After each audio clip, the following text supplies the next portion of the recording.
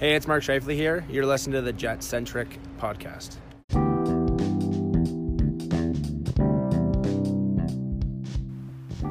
Hey there, Winnipeg Jets fans. Welcome back to another episode of the Jet Centric Podcast, a little bonus edition for you. My name is AJ, one of your hosts, and this bonus edition includes some audio from a young man named Jordan. I'm not going to say his last name because I will butcher it, but he has a YouTube channel called Jordan411 Sports. He's on Twitter. He's actually on Shaw Sports sometimes. If you have Shaw for your cable, you'll see him on there sometimes doing an interview show. A young man in the city. He's 20 years old, I believe. I know he's a huge Bomber fan. He went to Miles Mack and started a sports show. He lives with cerebral palsy and always wanted to be a sports broadcaster. And he's doing it. He's had some awesome guests again. I know that he's a big Bomber fan, so he's had Milt Stegall on, and Chris Walby, and Doug Brown, and Darren Bombing, and Troy Westwood. So he's had a bunch of really great guests, but he got this interview with Craig Heisinger, and I figured the audio probably missed a couple people who are Jets fans, just because I know so many people that follow him are football fans. And he does a really great job with it. It's about 25 minutes long. He got a lot of good info out of Craig Heisinger. I shared the audio or his clip with some people that know a lot more about hockey than I do, and they all found it very helpful and informative and kind of neat. So Jordan gave us permission to use this audio, and I think you'll really enjoy it. So here it is. Here's Jordan from Jordan411 Sports doing an interview with Craig Heisinger. I should mention that this interview is from probably about December, January this last year, after the Finland trip. That'll become apparent, but just for some context, it's not wasn't recorded this last week or anything.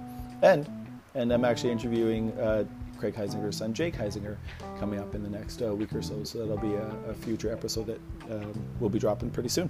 Okay, here it is.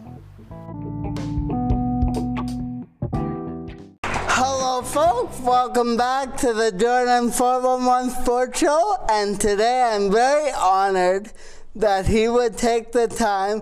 And I would like to thank the Winnipeg Jets for giving his time. And he's the assistant GM for the Winnipeg Jets. Please give a warm welcome to Craig Heisinger. Thank you, Craig, for being on my show. And my first question is, for those of us that don't know what your job entails, can you explain it? I certainly can, but first of all, going back to what you said originally, don't tell the Jets I'm here because I never told them. Oh, okay. I'm just kidding. My job as assistant GM, it entails a lot of different things from the Jets to the Moose. A lot of it is on a day-to-day basis interacting with the coaches on both teams, the players on both teams. Both teams have team services guys that run the day-to-day travel of the team, so you deal with them every morning. Either be at Moose practice or Jets practice when you're in town. Scouting, amateur scouting is a large component of my job, which takes a lot of travel, very involved in the draft process, which means creating a 120 player list over the course of a season. I couldn't imagine how long that takes. Yeah, it takes a while, but you're not doing it by yourself. We have a scouting department of 13 guys that, as part of my job, I'm just part of that group. I'm in the scouting side. I'm not the assistant GM or vice president or anything. I'm one of the crossover scouts that's responsible. So if you get a good pick, you get accolades, but if you get a bad pick, you get criticized. Like Patrick Laine was a good picker for our second pick in the 2016 draft. Was a good pick for you guys. I don't think even we could have screwed that up. Yeah. But at the end of the day, the truth be known, Patrick wasn't always number 2 on our list. There were some good players that year. I think Austin Matthews was the consensus number 1 pick. But certainly, if you look at the players from that draft year, Jesse Puljujarvi was a good player, and we had lots of time for him. Matthew Tkachuk. There's been some good players, and I think if you look after Patrick Laine, I think Matthew Tkachuk went 6, but you could probably make the argument that he probably would have went third. How does your scouting assignment work then? Like, let's say you get a player. Do you send somebody out to go look at a player? It works year over year. Players don't become eligible until they turn 17. So you have reports filed from the year before on underage players, but we have 13 amateur scouts, and they work in various regions. Like we have 3 guys that cover the Western League. We have 1 guy that covers the OHL. We have 1 guy that covers the Quebec Major Junior League. 2 guys that cover the USHL. We have 3 full-time guys in Europe that cover. Our head European guy lives in St. Petersburg, Russia. We have a Swedish scout that lives in Frölunda, and a Czech guy that lives just outside of Prague. And you control all these guys? We have a director of amateur scouting. His name is Mark Hillier. Okay. He would direct those guys. I would oversee the amateur scouting side, but in that group he oversees it, and we have 4 crossover guys that see everybody. So area guys don't see all your you split the players into A, B, and C plus and C prospects. So the key for the crossover guys, which are your head guys that are ultimately probably at the end of the day responsible, but it's a team group. But the crossover guys see everybody. So Mark Hillier, who's the director of amateur scouting, myself, a guy named Brian Renfrew, and a guy named Scott Scoville. We all 4 of us would see all the players that finish up on our 120-man list. Do you scout more than 120? Oh, for sure. Yeah. So it's the end of November now. I've seen, I just did MinkNet reports there yesterday or the day before. I think I've seen, me personally, so I guess you could times it by 13 because everybody's pretty much in the same boat for the end of November. I've seen 85 players and done 373 reports. Holy. So it's only the end of November. So you see a lot of players and a lot of games. Most full-time amateur scouts would see in the average of between 185 and 220 games a year. How does your chief work then when you're looking at a player, when you were writing notes on a player? Like, what do you look for? Do you have a certain checklist? Yeah, we have a checklist. I mean, in today's game, the keys you're looking for are skating, compete, hockey sense. That's for us. But I think generally when you talk about today's game, if you can't skate, you can't play. Yeah. So that's certainly a starting point, but you can't skate 1,000,000 miles an hour and not be able to think the game. So there's a variety of things, but we have a checklist and a 1 through 10 designation that you designate, like how the game was, how the player skating is, how his hockey sense is, what his athleticism is, those type of things, character and compete. Do you ever disagree on who you should pick, like when you're scouting? Absolutely, we do, and I think that's the key to doing a good job scouting is that you don't always agree. Everybody sees players a different way, and it happens all the time. Like, you'll go to the game, sometimes it'll be, if I'm there with another one of our scouts or 2 other scouts, and you go to watch a B player, which is a guy you would take in the 2nd or the 3rd round, and all 3 guys might see how the guy played totally different. And maybe you don't disagree on how he played, but one guy will have his skating at a 7, one guy will have it at a 5, and one guy will have it at a 4. And if you're a 4 skater, you clearly can't play. Okay. If you're a 5 skater, you might have a chance. If you're 6, it's above average. Like 4th line, or? Well, no, it's just a scale to see where the guy's skating would be. Okay. Yeah, and you would when you talk about 4th line or 2nd line or whatever. Yeah, you identify guys that you might say, well, this guy's upside is 3rd line tops. Yeah. Like, he's good, he's big, he skates, he's physical on the forecheck, he's good on faceoffs, but his finish isn't all that great. Like, he doesn't have, say, Kyle Connor type skill. Yeah. For the Winnipeg Jet fans, can you explain how you find Mark Scheifele, please? Yeah, well then who else is going to be watching the show? We don't want anybody else finding the other Mark Scheifele that's out there. No. Well, I think he's the only one. Yeah. No, I hope so. You know what? I mean, it's interesting. Mark Scheifele, he was a first pick when we returned, or when Atlanta relocated to Winnipeg. The things that stick out for me about Mark Scheifele that draft year is we weren't overly involved in that draft. I would say, like, you know, myself and Chevy, because we had just taken over the team.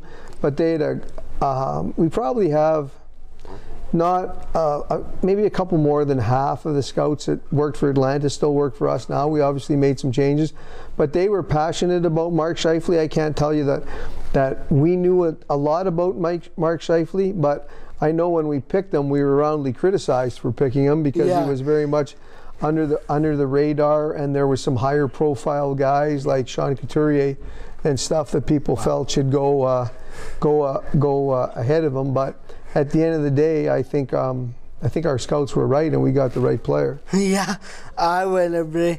How about when he was sent down to go play with the Moose 3 times? Well, I think... How does that process work? Well, that process works in a variety of different ways. First of all, when he went down and played for the Moose the first time, he played 10 games and had 1 point. So, as I mentioned in the previous talk there with the Project 11 stuff, the media had pretty much determined him a bust by then. And then we sent him back to junior 2 times as well. But I mean, I'm a firm believer that nobody's career was ever ruined by playing too much time in junior or playing too much time in the American League. I think careers do get ruined by playing too soon in the NHL, or when you're 18 years old and you're drafted as a skilled player, but they decide to keep you and you play 3rd and 4th line and you get turned into a checker instead of what you were drafted for, and that's to be an offensive guy. So the idea is to be the best player you can be at the level you should be playing in at that period of time. And we thought those levels for Mark were good. We would have thought he'd had more success in the American League than he did, but he went back to junior both times and lit it up and gained his confidence, and the process has proven to be semi-successful. Yeah. And for those of us that don't know, like how you travel, can you explain that story? Like where you travel and that? Like, do you travel like around the world? Travel around the world, yes.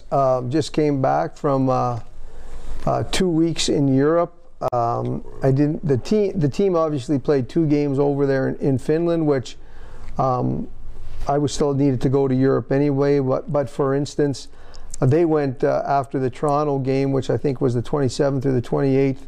I didn't need the European vacation time that those guys needed. I went on the 30th I left Winnipeg on the 30th of October, got to Helsinki at 2:30 that afternoon, went to a league game that night at 6:30 in the Finnish Elite League, went to the Jets game in Helsinki on November 1st and 2nd, was in Germany in Mannheim on the Saturday and the Sunday, flew from Mannheim back to Vienna to drive to the Czech Republic, was in Brno, Prague, and somewhere else in the Czech Republic for those 3 or 4 days for the under-18 tournament, then went to the under-20 tournament in I can't remember, but I travel a lot, but not just in Europe. I mean,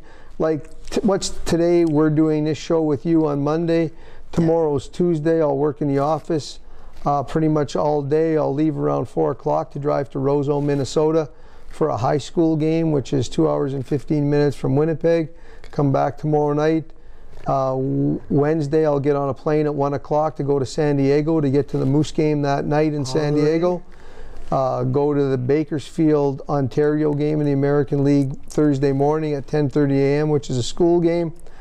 Fly from San Diego to Seattle on Friday for the junior game at night.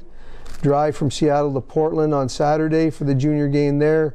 Drive from Portland to Vancouver on Sunday for the junior game in Vancouver, and then fly back to California on Monday to reconnect with the Moose. I know it's your job, but that was like 10 minutes of travel.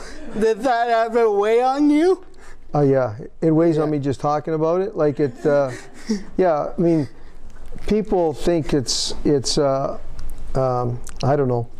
I don't know what people think sometimes, but people think it's easy. Yeah. People think it's easy. That's well said, or it's glamorous, or whatever. Like, nothing could be further from the truth. I'm not really sure what to say. It weighs on you. Those are good words. The travel weighs on you for sure. How about your family? Does it weigh on them at all? Yeah, it does, and it weighs on them for sure.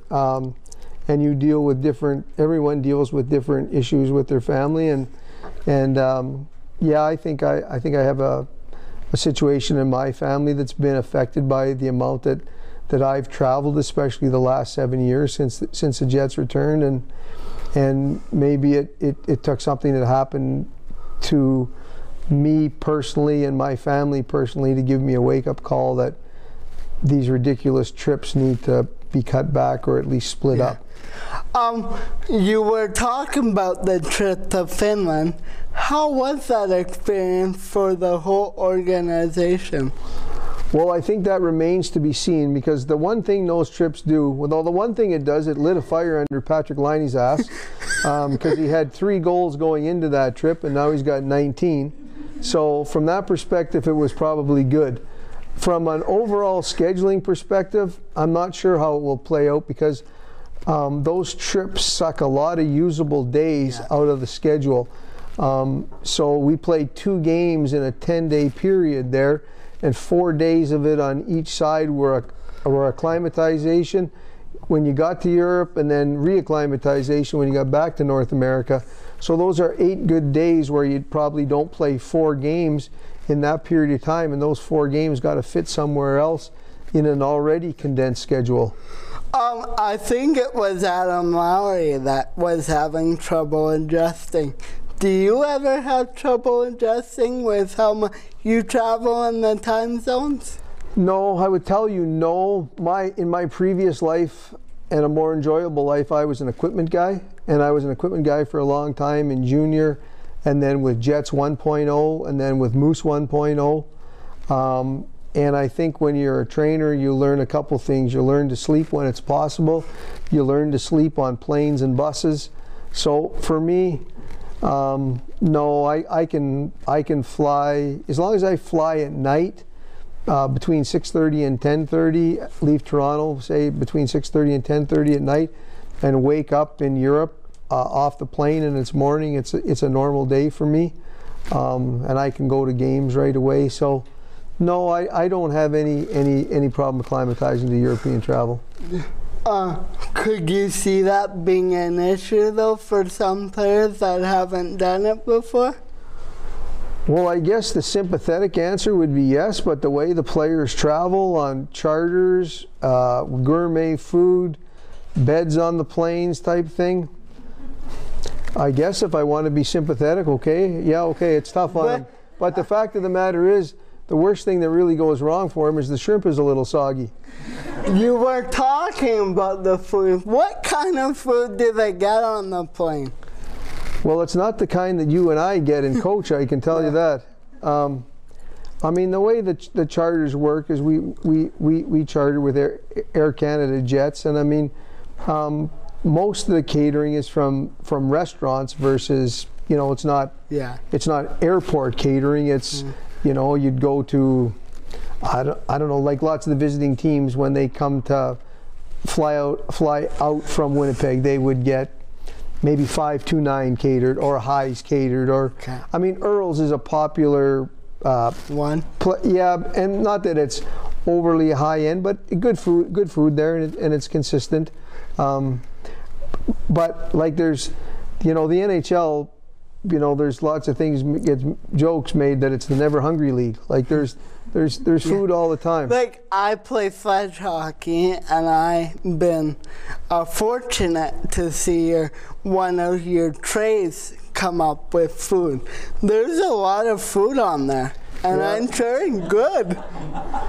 You're right. I mean, the players in today's professional environment don't do without very much, and nutrition's a big part of it. There's no doubt about that. Teams have sleep doctors, nutrition guys, sports psychologists, all those type of things. So, and not only do teams have them, players employ them directly just for themselves. I mean, you mentioned there's players that have their own private chefs for the winter that cook for them, so their nutrition is what they need it to be. You can look at it two ways. You can look at it as being a bit elitist, but you can also look at it as investing in themselves. So all the work they put in, like I'm talking workout, practice, and games. I know the end goal is the cup, but what's like good season to you guys? Like, I know the end goal is always the cup, but what's a goal for you guys every year? Well, I think the goal at the National Hockey League level is always to win the Stanley Cup, but there's some years that you say that, but it's not realistic or it's not attainable. Like when we first got here, right, for example. Yeah, that wasn't attainable. I think the goals those years were to make the playoffs. Yeah. But we said that we were going to be a draft and develop team, and it was going to take between 5 and 7 years to get there. And now I think from a Jets perspective, that a successful season is defined by getting to the finals and or winning the cup. Yeah. But organizationally, there's 3 levels to our organization. There's the Jets, there's the Moose, and there's our East Coast League team in Jacksonville, Florida. And everybody's goal is different. Like, as I said, the Jets' success is measured on wins and losses and Stanley Cups, where in the American League, it's wins and losses are important, but development of the young players is important. The fact that those young guys improve, they get minutes, they get called up, they're able to contribute at the National League level. And the same can be said about Jacksonville and the ECHL, that those guys get time, they get minutes. We have a really good goalie prospect down there, Mikkel Burden, who's having a lot of success. I mean, you don't get better without playing, and you don't get better unless everybody in the organization's on the same page. And so we employ the coaches at all 3 levels to ensure that the players that we need to get played, but they have to earn that ice time. So is the next level from that Jacksonville franchise then the Moose? Yes, the natural progression from Jacksonville is you come up to the Moose. Okay. So for instance, the Moose got 2 defensemen injured on the weekend, Tucker Poolman and Luke Green, who will be out both between, a week to 3 weeks. So we call up 2 contracted players from Jacksonville in Jacob Cederholm and Justin Woods to replace those guys. Okay. So that's how it works. And if we have 2 goalies down there, not all the players in Jacksonville are our own players, but 6 or 8 of them are. Who calls the players up? It depends. In certain situations, there's going to be a player recalled to the Jets today after 5 o'clock or after 4 o'clock Central Time, which is 5 o'clock Eastern. And Pascal Vincent will call him. Okay. The circumstances daily are different on how recalls take place. It's not always the same person, and sometimes different coaches like it to handle it in different ways. Like in the early Moose days, and when we were in St. John's, Keith McCambridge was the coach there. He always wanted me to call the player for recalls. I always think it should be the coach that calls the players for recall, because he's the one that controls the ice time and helps you with your success. And for the most part, Pascal calls the players that get recalled now. And if we recall a player from Jacksonville to the Moose, the coach, Jason Christie, in Jacksonville will call the player and say, you're going up. Can you tell me a little bit about Project 11, please? Well, I was really happy to be at your school today to talk about Project 11. Project 11 is a legacy program created in memory of a friend of mine, Rick Rippon, who played for the Manitoba Moose, the Vancouver Canucks, and signed with the Winnipeg Jets when they returned in 2011, but tragically never got the opportunity to play. Rick suffered from mental illness, anxiety and depression, and in 2011, August 15th, 2011, took his own life.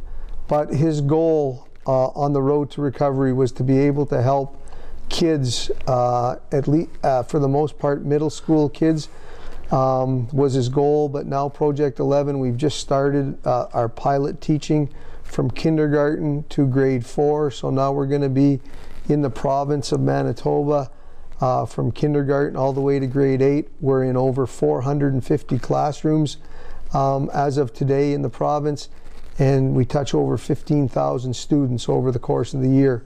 And that's our goal, is to stay within the province. We've had lots of interest outside the province, and we've resisted that to this point. However, very quietly, Project 11 is alive and well in the province of New Brunswick, from a lady whose daughter took her own life at the same time Rick did, and she reached out to us with a very compelling and impassionate story.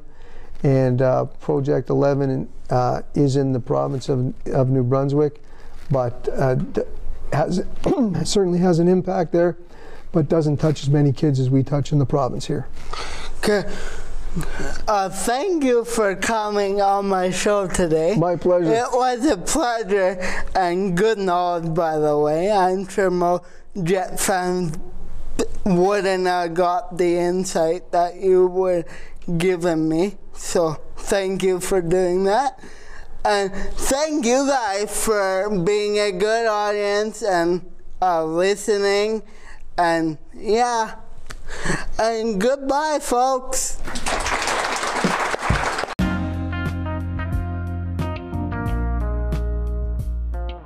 I'm Kurt Keelback, and thank you for listening to the Jet Centric broadcast.